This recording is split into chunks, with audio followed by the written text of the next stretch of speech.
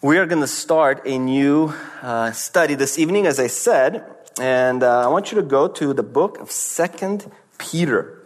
The last couple of weeks I've had to travel for various reasons, but now we're here, and for the next 4 weeks, unless something happens, I'll be in this book, studying with you all and getting going. And so our approach is going to be a little bit different this time around, but I'll explain that in a little bit.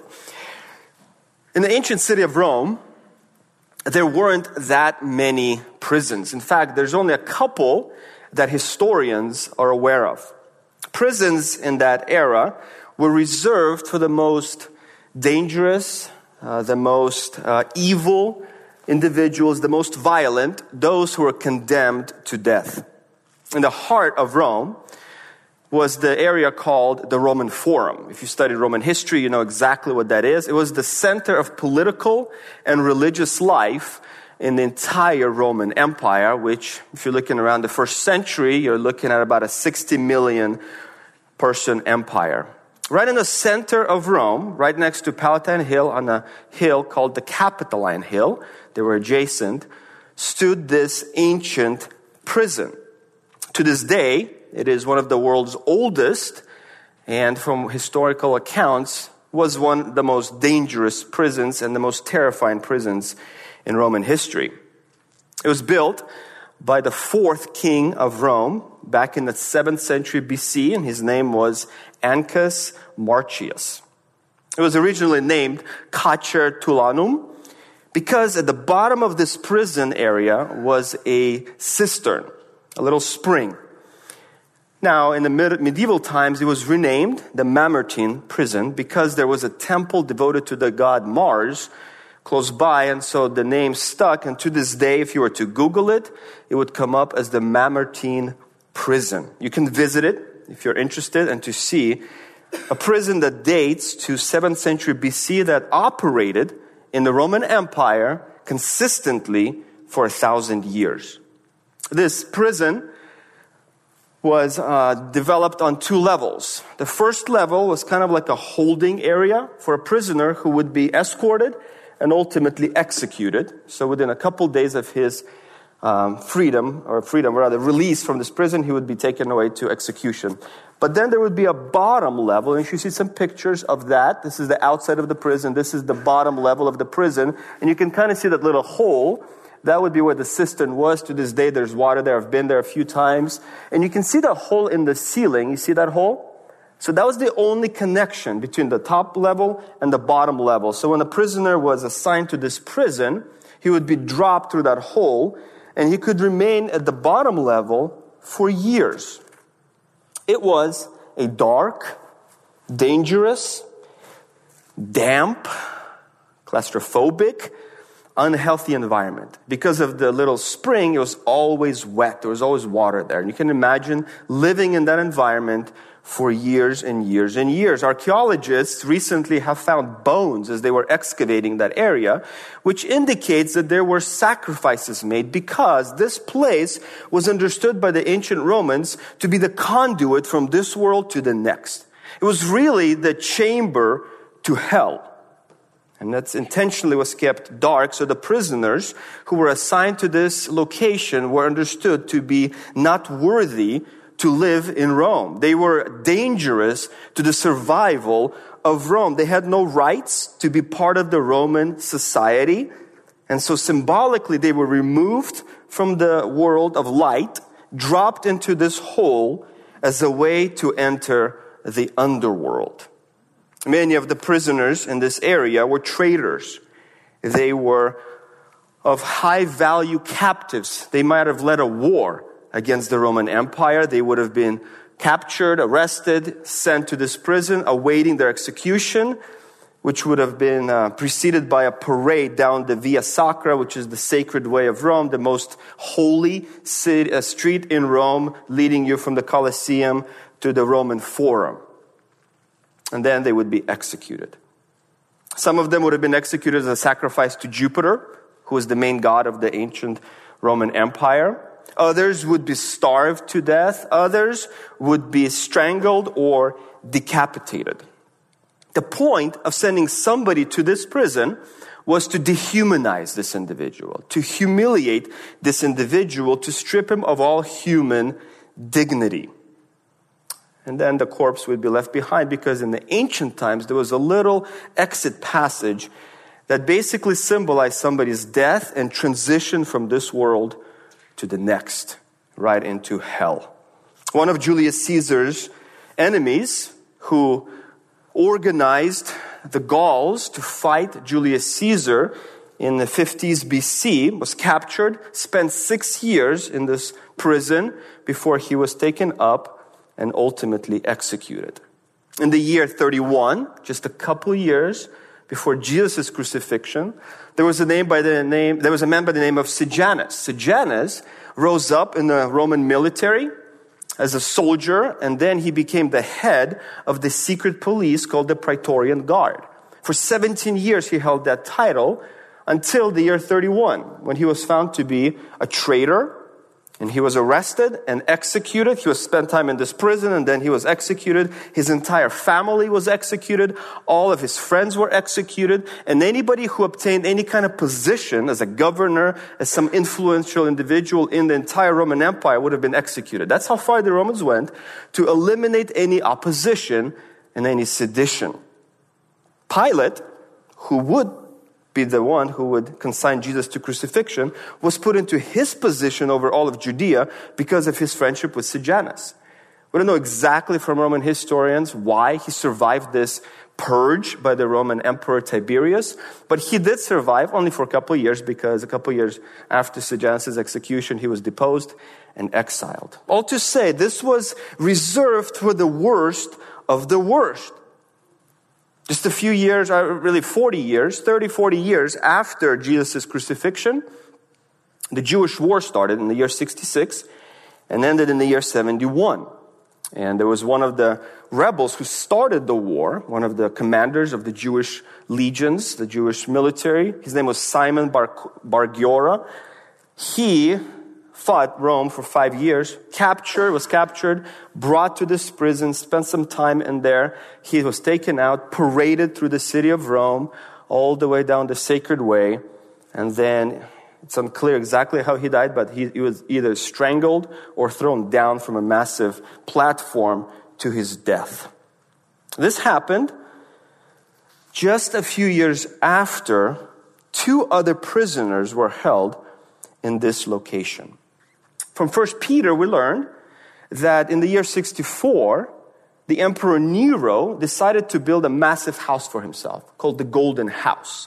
In order to make room for it in the city of Rome, he had to burn some of the city. And so he had started a fire in July of AD 64, which burned 80% of the city.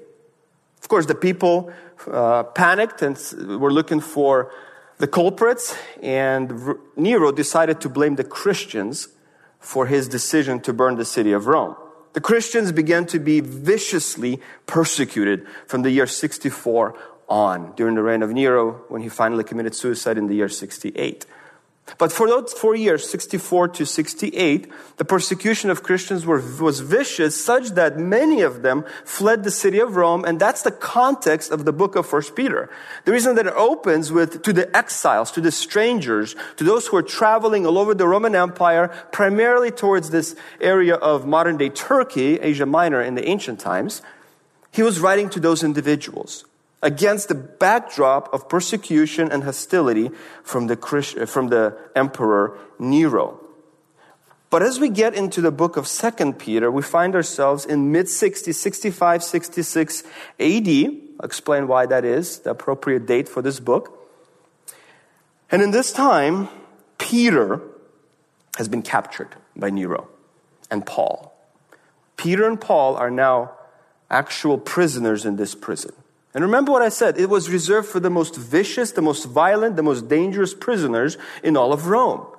But because Nero designated the Christians as enemies of the people, as dangerous individuals who started the fire of Rome, he arrested 2 of their leaders. In early church history, Peter is connected to Rome as one of its founding pastors, the church there. And of course, we know that Paul spent quite a bit of time in Rome as well. You can read the book of Romans. So now we find Peter and Paul as prisoners in this prison rather. It's this context that gives us an insight into exactly the condition and the location that Peter is in when he writes this book. Paul would have been taken out of this prison and taken about 5 miles away out of the city, and then decapitated because he was a Roman citizen. Peter would have preceded him in his execution, his martyrdom, when he was crucified upside down. But before he was crucified upside down, as his wife was about to be killed, he spoke to her gently, his final words being, "Remember the Lord." Remember the Lord. And then he was executed, and so was his wife. When you open up 2 Peter, 5 times he says to the readers of this book, remember. The same words that he parted with his wife, he now parts with the Christians whom he loved and preached to and pastored for many years in the city of Rome, who are now fleeing the city of Rome to modern-day Turkey. He writes this final letter to them, and he says to them 5 times, remember. Remember the truth within you. Remember the words spoken by the prophets. Remember the commandment of the Lord and Savior. I'd like for us to understand as we study this book, and tonight I'm just going to introduce it for us. What is the main point of this book? How do we understand it in an outline form as we move through it for the rest of the semester? But what is Peter trying to leave with us as he tells us to remember? Remember the Lord, remember the commandments, remember the words spoken by the prophets. Peter begins the second letter slightly different as he describes himself than the first letter. You should see on a screen the comparison of 1 Peter 1:1 and 2 Peter 1:1. In the first letter, which he wrote probably 1 to 2 years before the second letter, he says, Peter, an apostle of Jesus Christ. In the second letter, he says, Simon Peter, a bondservant and apostle of Jesus Christ. He wasn't in prison when he wrote the first letter. So he introduces himself as an apostle, which is a word that was used to describe a cargo ship that would take cargo from port to port. And the importance of that delivery system was to deliver the cargo faithfully. It has to be protected. It has to be preserved fully intact in its original packaging. Thereby, it would be faithful from the source where the ship left to the destination. That's the meaning of the word apostle, one who is sent to deliver a message, an envoy for another individual, or one who delivers a package. But as as Peter writes the second letter, he's no longer free. He's in prison. And he's in prison because he is a slave for Jesus Christ. Because he has been one who carried the gospel from city to city. And now he's been arrested and captured. And so now he is more like a slave in this condition. To be a slave in the Roman Empire was to be possessed by somebody else, to belong to somebody else. Your freedoms were taken away. And so it's to understand yourself from a human point of view, you're a tool to accomplish a purpose on behalf of another individual. That is what it meant to be a slave, to always obey and to always serve somebody else. In the context of our relationship with Jesus Christ, it means you're always serving Jesus Christ. It means you're possessed by Jesus Christ. It means that there are no vacation days. There is no holiday that you take from your relationship as a servant of Jesus Christ. As Paul says in 1 Corinthians 7, you are offering undistracted devotion to the Lord, which I've said this before. It's a term for personal assistant. You're available, you're on call 24 hours a day to the Lord, like a personal assistant would be to an executive. One commentator describes it this way: the Christian cannot either deliberately or unconsciously compartmentalize life into time and activities which belong to God and the time and activities which do not belong to God. The Christian is necessarily the man or woman every moment of whose time is spent in the service of God. That's what you have to understand about yourself as a Christian. If you understand it in reference to being a servant, a bondservant, a slave of the Lord. You are always committed to the Lord. Every single moment. I am His agent. I am His emissary for the entirety of my life. And so Peter says, a slave, an apostle, but before that he says Simon or Simeon Peter. The only other time in the Bible where that appears, Simeon Peter, is in Acts 15. In Acts 15, we have a secret meeting by the early church leaders, the apostles, the pastors. They gather together and they're trying to figure out, how do we integrate the Gentiles into the church? Because the first Christians were Jewish people. And now all of a sudden, Gentiles are getting saved. You see that happening in Acts 2, in Acts 3, in Acts 8, in Acts 10. And they're struggling to figure out, okay, we are the chosen people. The Messiah is Jewish. All the scriptures, everything is devoted to the Jews. Read Romans 9 if you need to see some New Testament evidence for that. What do we do with these Gentiles who are dogs, who are hated by us Jews? How do we integrate them? So Acts 15 is the Jerusalem meeting, Jerusalem council, where they are figuring out what to do with the Gentiles who are becoming Christ followers. And in that chapter, James calls Peter Simeon Peter. Because back in Acts 10, Peter had a vision that had to help him to understand that God is now going to bring the the Gentile people into a community with the Jews. Jesus calls Peter once in a while Simon. Remember that? Not often, but a few times he calls him Simon or Simon Peter.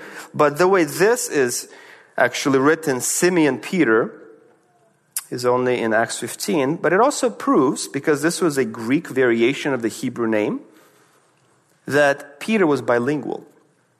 He spoke Greek and he spoke Hebrew, and so once in a while he would be called by the Greek name, once in a while he would be called by the Hebrew name. By the way, this was the most popular name for a man, a male individual, in that period. So he has a pretty popular name. But as he introduces himself, he then says in verse 1, to those who have received of the same kind of faith as ours. The same kind of faith as ours. In other words, there's a difference between the people that are reading this book versus Peter. He's Jewish, but it's individuals who receive the same kind of faith. So he's distinguishing himself from the audience. That is, the primary audience of this book is Gentile believers. And we know that it's the same people who received the first letter, because in chapter 3, verse 1, he says, this is the second letter I'm writing to you. So again, the primary direction where this letter was sent is Asia Minor, modern-day Turkey, to the people who were persecuted just a couple years ago. They've settled in that region, and after reading the first letter, they received the second letter as Peter's parting words to his fellow Christians. And it says, you have received a faith that is similar to ours. It's interesting that he uses terminology that is very unique. In fact, only appears here in the New Testament. To receive something, it actually means to cast a lot, and then essentially be fortunate to win. That's the word that's used here. In the New Testament, the other few times that this word appears, in the book of Acts specifically, and Luke, it means to cast lots and then be victorious. So it's as if he is saying, you have been fortunate to receive faith.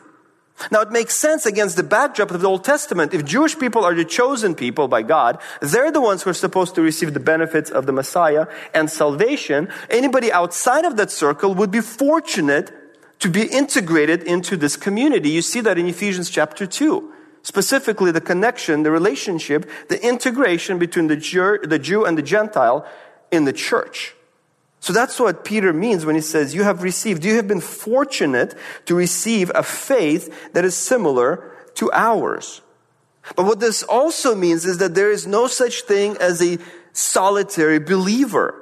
He's talking to a group of Christians. You all have received a faith. In the entirety of the New Testament, there's no such thing as a Christian who walks the Christian journey alone. In this country, we are very individualistic, unlike many other countries in the world. We have prioritized and prefer the individual. You can do things your way, right? Frank Sinatra made sure we knew that and understood it. I did it my way. That's our mindset, generally speaking. In the Christian community, that is not how we think about ourselves. That is not how we think about each other. We don't do it on our own. And not even to say just me and Jesus. No, we do it together. There's a communal element to the Christian life. And so Peter puts that at the very beginning. You have received a faith that is like ours, like the Jewish people. And then he says, you received this faith, the end of verse 1, by the righteousness of our God and Savior, Jesus Christ. In the Greek language, there's a way to communicate something that makes two persons equal, as if we're talking about the same individual. Okay? On the screen, you should see that. So, 2 Peter 1:1 says, the righteousness of our God and Savior, Jesus Christ. This is how we know in the Greek language that that is what's being implied. When there's only one article, the, covering God and Jesus and Savior. You see that? Now look at the second verse. There's two articles. Now this is a literal translation from the Greek, so it's not what you see in your Bible. But you can see the God, the Lord. If there's one article, what that means in the Greek language is that God and Jesus is the same person. So for those of you who defend the Christian faith and you want to defend the deity of Jesus Christ, this is one of those few verses that allow us to do so from the grammar of the language. If you're talking to Jehovah's Witnesses, oftentimes they'll talk to you about this, that Jesus isn't God. But in this passage, what Peter is doing, he says, the righteousness that we have received, we have been justified by Jesus, who is Savior and God. That's one way to understand this. I want to show you both of those because in verse 2, the knowledge of the God, and then you can say the knowledge of Jesus. God and Jesus are not the same in the second verse. And that's hugely important because you remember Jesus in his final prayer, John 17, before he goes to the cross, he says, this is eternal life, that they may know you, the only true God, and Jesus, whom you sent. Knowledge or a relationship with Jesus Christ isn't just with Jesus. It's with Jesus and God the Father. So we have a dual relationship. So here he says the knowledge of the God and of Jesus. Peter is reaffirming what Jesus said back in John 17. Our knowledge isn't limited to just Jesus. It is with God, the Father, and Jesus, the Son. So make sure you understand this, and I get that as we're going a little bit into the grammar, but I want to show you something that I think you can use in your apologetics as you defend the Christian faith. This is proving that Jesus is God. Titus 2:13 has exactly the same phrase in that. Again, a single article placed over Jesus and God as one individual. So now Peter is reminding his readers, the Gentiles primarily, that you have been saved by the righteousness of Jesus Christ, who is God and Savior. Well, then he says what he said in the first letter, grace and peace. Grace and peace be multiplied to you in the knowledge of God and of Jesus our Lord. Go back to 1 Peter 1:1 and see how similar that phrasing is at the very end of verse 2. The last phrase of verse 2 of 1 Peter 1 is, may grace and peace be multiplied to you.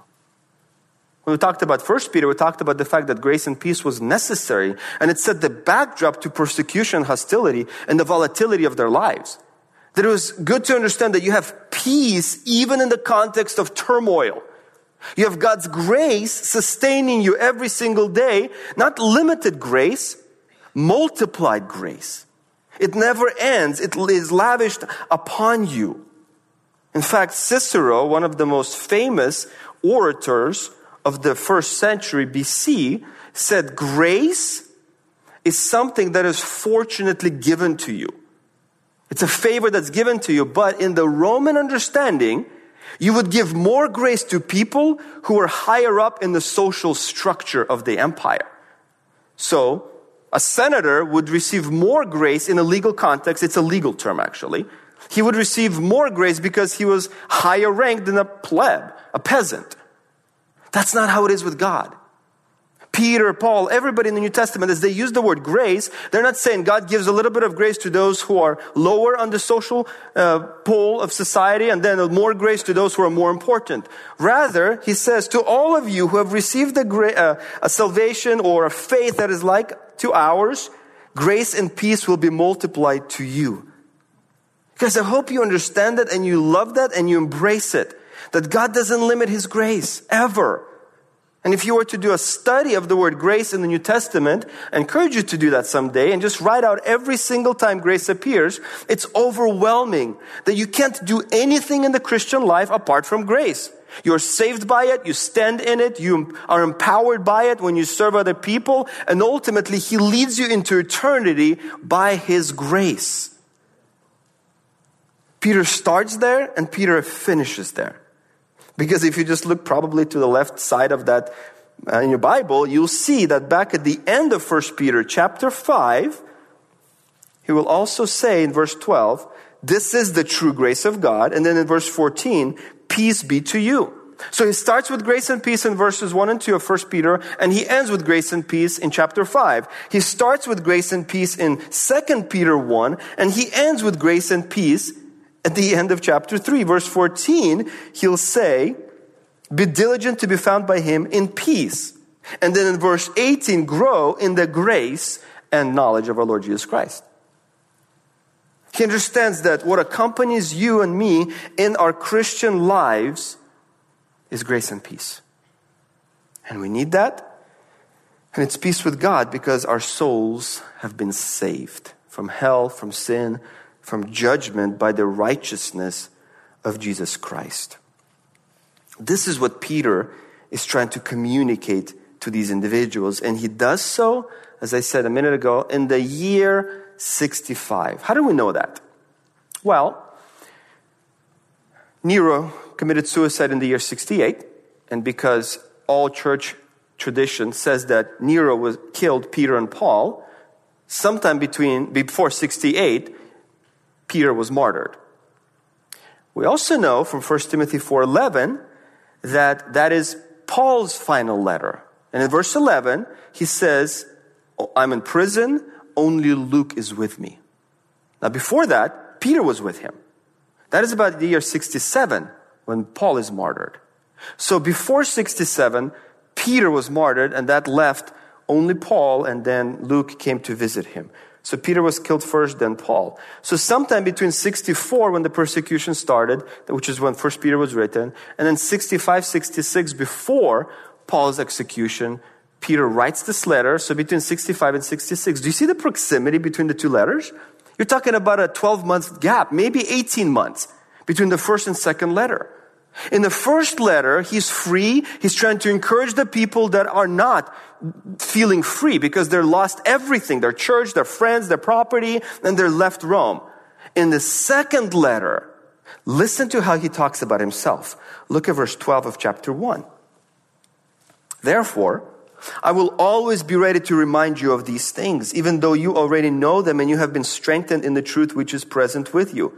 I consider it right, as long I am in this earthly dwelling, as long as I'm alive, in other words, to stir you up by way of reminder, knowing that the laying aside of my earthly dwelling is imminent. So he understands that he's about to be martyred.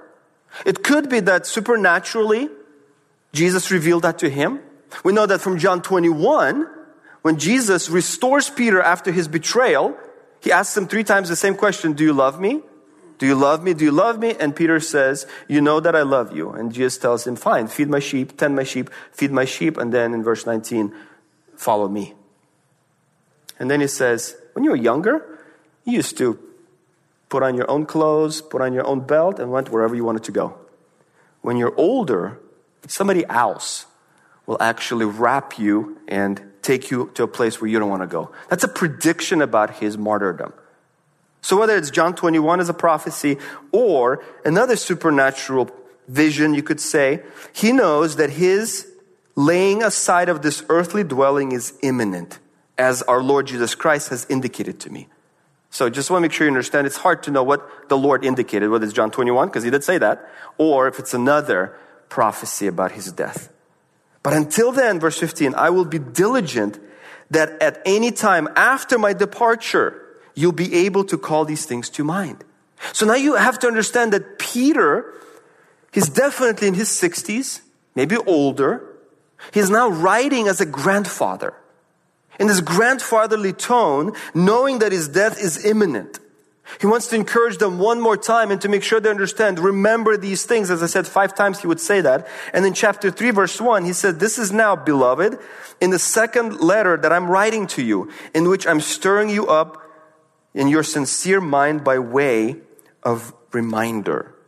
He wants them to remember that they stand in grace, that they're saved by the righteousness of Jesus Christ, and that they have received this excessive favor that is indiscriminate in regards to wherever you are in your social standing. Grace and peace. Back in the first book, it was all about you received salvation because of grace and peace. And if you remember, just a quick recap, if you were with us last year, this is what 1 Peter was all about. If you want to show the next slide, this is how we understood 1 Peter. We talked about it as being able to enjoy the good life even in the middle of persecution. Remember that study? Those of you here with us? Okay, thank you. It's only been 2 months. I appreciate that. And we divided that book in 3 ways, right? The first one is your good life in Christ. Everything begins with your relationship in Christ, and then it transitions into your relationship in the community with unbelievers. That's the middle of the book. And then the final section is your good life in the church. So he was focusing our attention on people who are persecuted, and yet he said you can still enjoy the good life because it's associated with Christ through salvation. It demands that you live a different life in the community that's watching you. And then your relationships in the church are characterized by love and a few other virtues. That's 1 Peter. But now, he will complement his study in 1 Peter with 2 Peter. And the focus is the godly life. That's the best way to understand 2 Peter. Is that he's now calling those same people who were promised to experience the good life in this world, even in the middle of turmoil. When they live this good life, they're supposed to live it as godly individuals. Every single chapter in 2 Peter mentions godliness. And then chapter 2 gives us a portrait of ungodliness. He illustrates through multiple individuals the godless life, the ungodly life. And so you see in verses 2 and 3 and 2 Peter, look at what he says. Grace and peace be multiplied to you in the full knowledge of God and of Jesus our Lord. Seeing that his divine power has granted to us everything pertaining to life and godliness through the full knowledge of him who called us by his own glory and excellence. Godliness is introduced at the very beginning of this letter. And if you go to the end of chapter 3, look at verse 18. Rather, look at verse 14. Let me back you up even more. Verse 11. Okay? 3:11. Since all these things ought to be destroyed in this way, what sort of people ought you to be in holy conduct and godliness? So as he wraps it up, he focuses on godliness again, and as I said, it'll appear multiple times in chapter 1 and chapter 2, and then even in chapter 3. Godliness is the main focus of this book, not only because the word godliness or godly or ungodly appears multiple times, but I'd like for you to just look at the screen and see how many synonyms to godliness appear in this book, thereby forming the same point. Like this is what Peter is calling us to. Godliness in those passages, moral excellence, self-control, purification from former sins, holy commandments, holy prophets, holy conduct. Righteousness, as righteous men, Lot was, in his righteous soul. We're to go in the way of righteousness. Righteousness dwells in the new heaven and the new earth. Lot was a preacher of righteousness. We're to be spotless and we're to be blameless. All these are really synonyms to the same idea that Peter is calling Christians to live the godly life. And then look at the antonyms to godliness. Ungodly appears in those few passages, but then look at the list. Corruption, lusts, sensuality, greed, false words, angels who sinned, lawless deeds, unrighteous individuals kept for the day of judgment, those who go after the flesh, those who are self-willed, those who blaspheme, those who never stumble, those who are headed for destruction, those who receive wages for their unrighteousness, those who pursue pleasure, those who are stains because of their unrighteous ways, those who are blemishes, those who revel in their deceptions, those whose eyes are full of adultery and unceasing sin, those who entice other unstable souls towards sin, those whose heart is trained in greed, those who are accursed children, those who forsake the right way and they have gone astray. They receive the wages of unrighteousness. Once again, their lawlessness characterizes them. They are arrogant in their words of vanity. They entice people with sensual lusts of the flesh. They conduct themselves in error. They are slaves of corruption. They are pursuing the defilements of the world. They are untaught and unstable. They are unprincipled men. They live in error. In 3 short chapters, about 400 words, how many different ways is he going to tell us the same thing? Pursue godliness, moral excellence, purity, holiness, righteousness, and avoid a list that long. I hope you understand what this book is about. It's a call for every single Christian, no matter where you are in life. They're still in Asia Minor, exiled, still suffering. We never have an excuse to not live godly, no matter how difficult life gets. So as you think about 1st and 2nd Peter, my encouragement is that you think about these 2 primary themes. The good life enjoyed in Christ, and then the godly life that we are to display in this world. But he gave us a preview of this call back in chapter 2 of 1 Peter. The way he introduced the good life in the community is by saying, Beloved, 1 Peter 2:11. Beloved, I urge you as sojourners and exiles to abstain from fleshly lusts which wage war against the soul, by keeping your conduct excellence among the Gentiles. So he's already previewed godliness, and now he'll mention it elsewhere in 1 Peter. And he'll end that middle section in chapter 4, verses 1 through 6, by focusing on godliness again and sinlessness, when he says in verse 2, don't live like you used to live, pursuing the flesh, pursuing your lusts. The time has passed, verse 3, that you used to fulfill the desires of the Gentiles, pursuing a course of sensuality, lust, drunkenness, carousing, drinking parties, abominable idolatries. That used to be your way of life. It's all over now.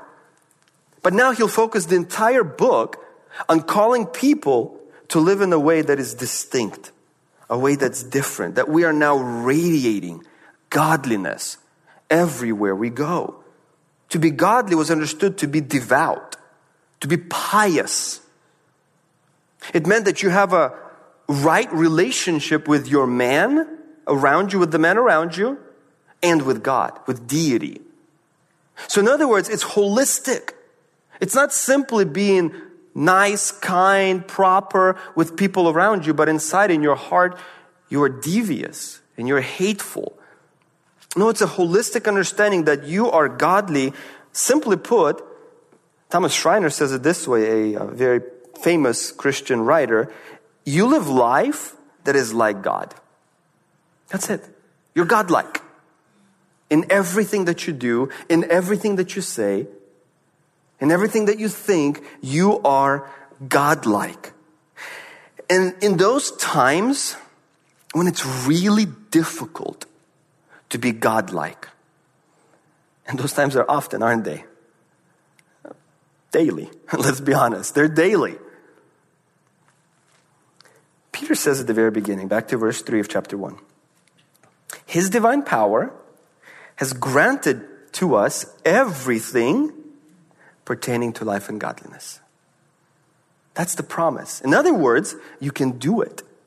Because everything that you need to live like God, you have.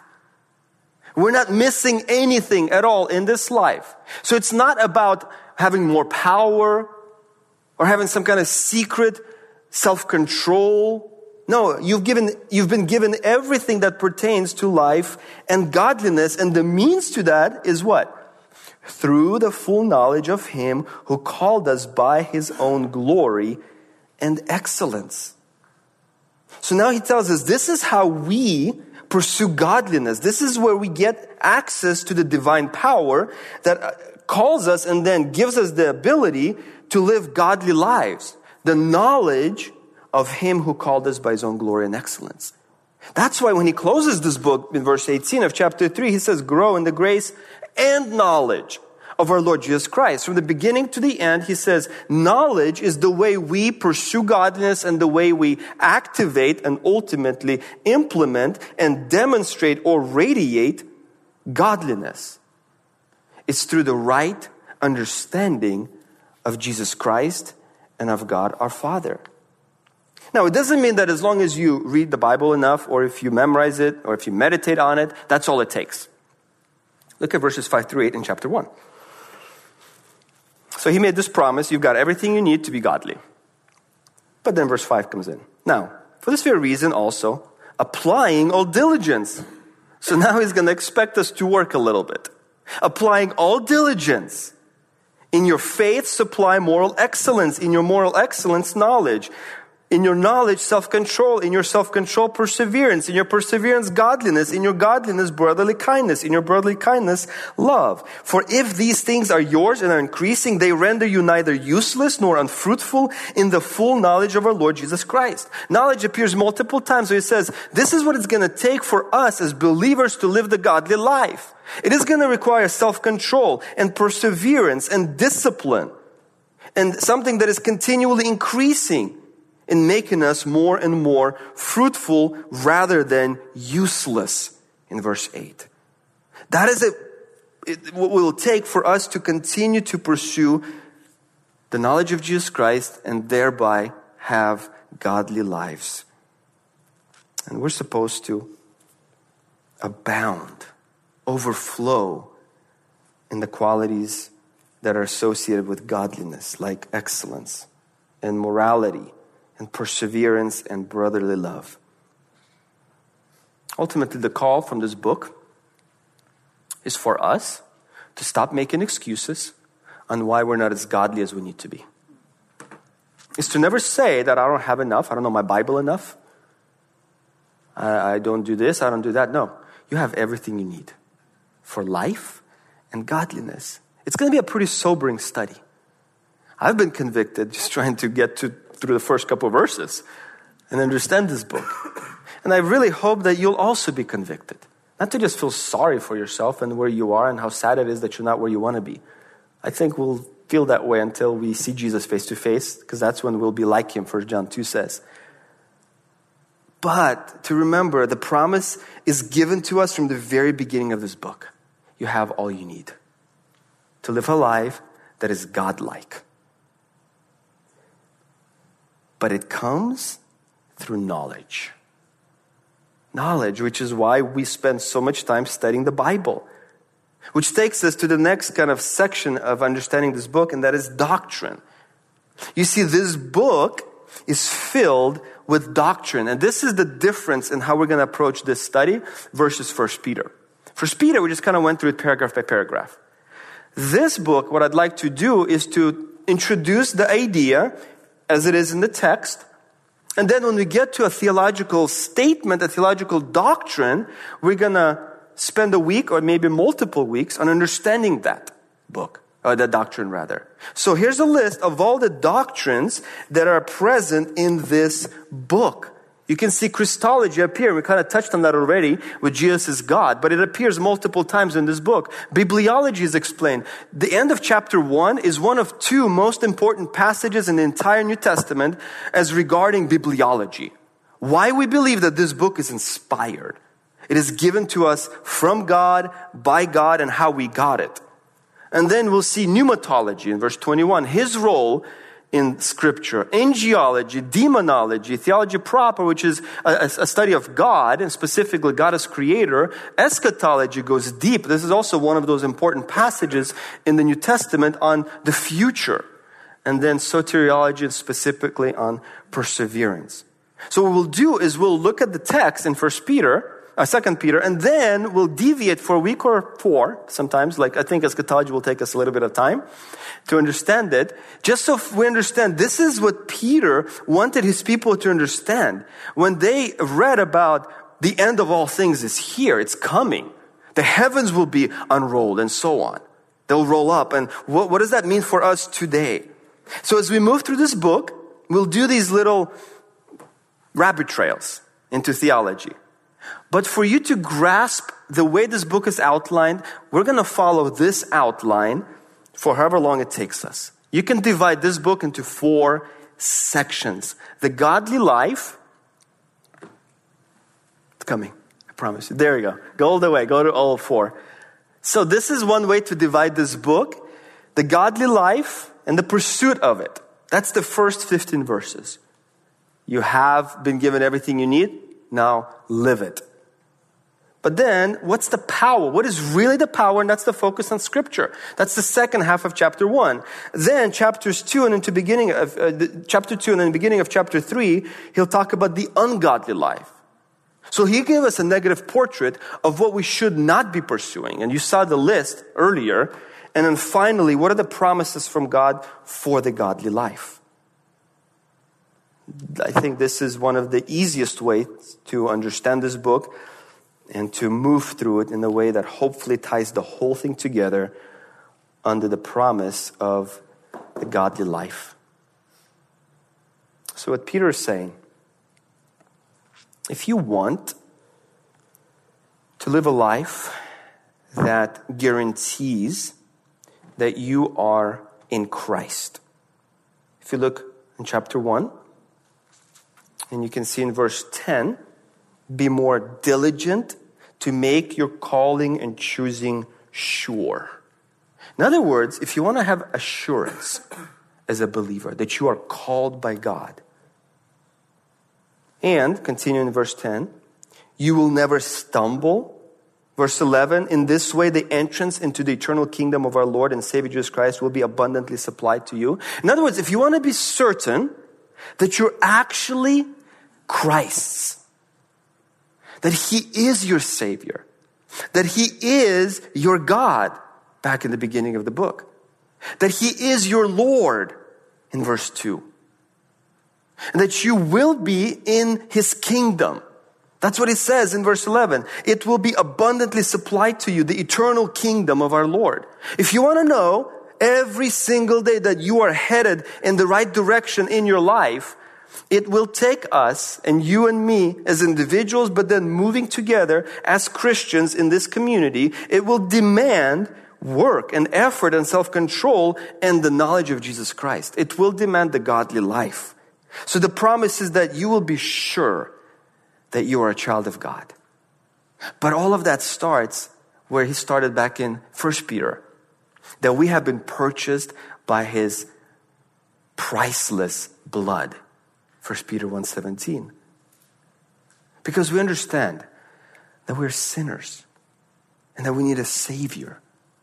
And that unless we come to Christ, admitting that we have been rebelling against Him and that we've been doing things our way, that we have not been pursuing a godly life, rather a godless life, that we're more like Satan than Jesus Christ, unless we recognize that in humility and confess our sins before Him, we're not going to be able to live the godly life. We're not going to be able to be in the kingdom of Jesus Christ. But all it takes to transition from that godless state to the godly state is repentance. That is to confess your sin, repent from it, turn from it, recognize it, and then God says, I will forgive you of every single sin you've ever committed. And I'll embrace you and welcome you, and then I will give you the eternal kingdom of our Lord. That's what it means to go from the godless life to the godly life. And the gospel message is what allows us to understand that transition. And then we live the godly life for the rest of our lives. And you will radiate godliness, excellence, righteousness, holiness, and moral likeness to Jesus Christ. In 1655, There was a man who wrote off of this book and kind of played it out in the Christian life. And this is what he wrote. When you first walk outside in the country late at night, you look up into the sky and you see a few stars. But the longer you gaze up at the sky and your eyes get increasingly used to the night light, the more stars you see, until the whole firmament from every quarter with numberless multitude of stars is richly enameled as with so many golden studs. So when Christians begin to meditate on God's promises, the number of promises and the light coming from them may at first seem to be small and weak, so as to be insufficient to quell our fears and dispel our darkness. But when we read and meditate further and begin to see the thousands of promises in Scripture together with the bright light that shines from them clearly and distinctly, our souls are then ravished and filled with delight and assurance. Then it is as if Christ, and we meet together with a sure joy in the promises that speak assurance to our soul of Him. That's the promise of this book.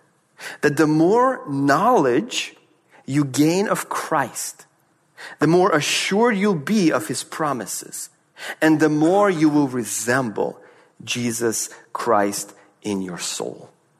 And I hope that's what you want. That's definitely what I want for myself and for all of us here in Foundation. That more and more, day by day, as we apply 2 Peter with rigor, no excuses, and diligence, that each of us resembles Jesus Christ more faithfully. Let me pray as we begin this study for the rest of the semester. Lord God, I pray for all of us here. I can only imagine Peter in that prison, damp, cold, dark, awaiting his execution, not knowing how he'll be crucified, how he'll die rather. And then writing this letter.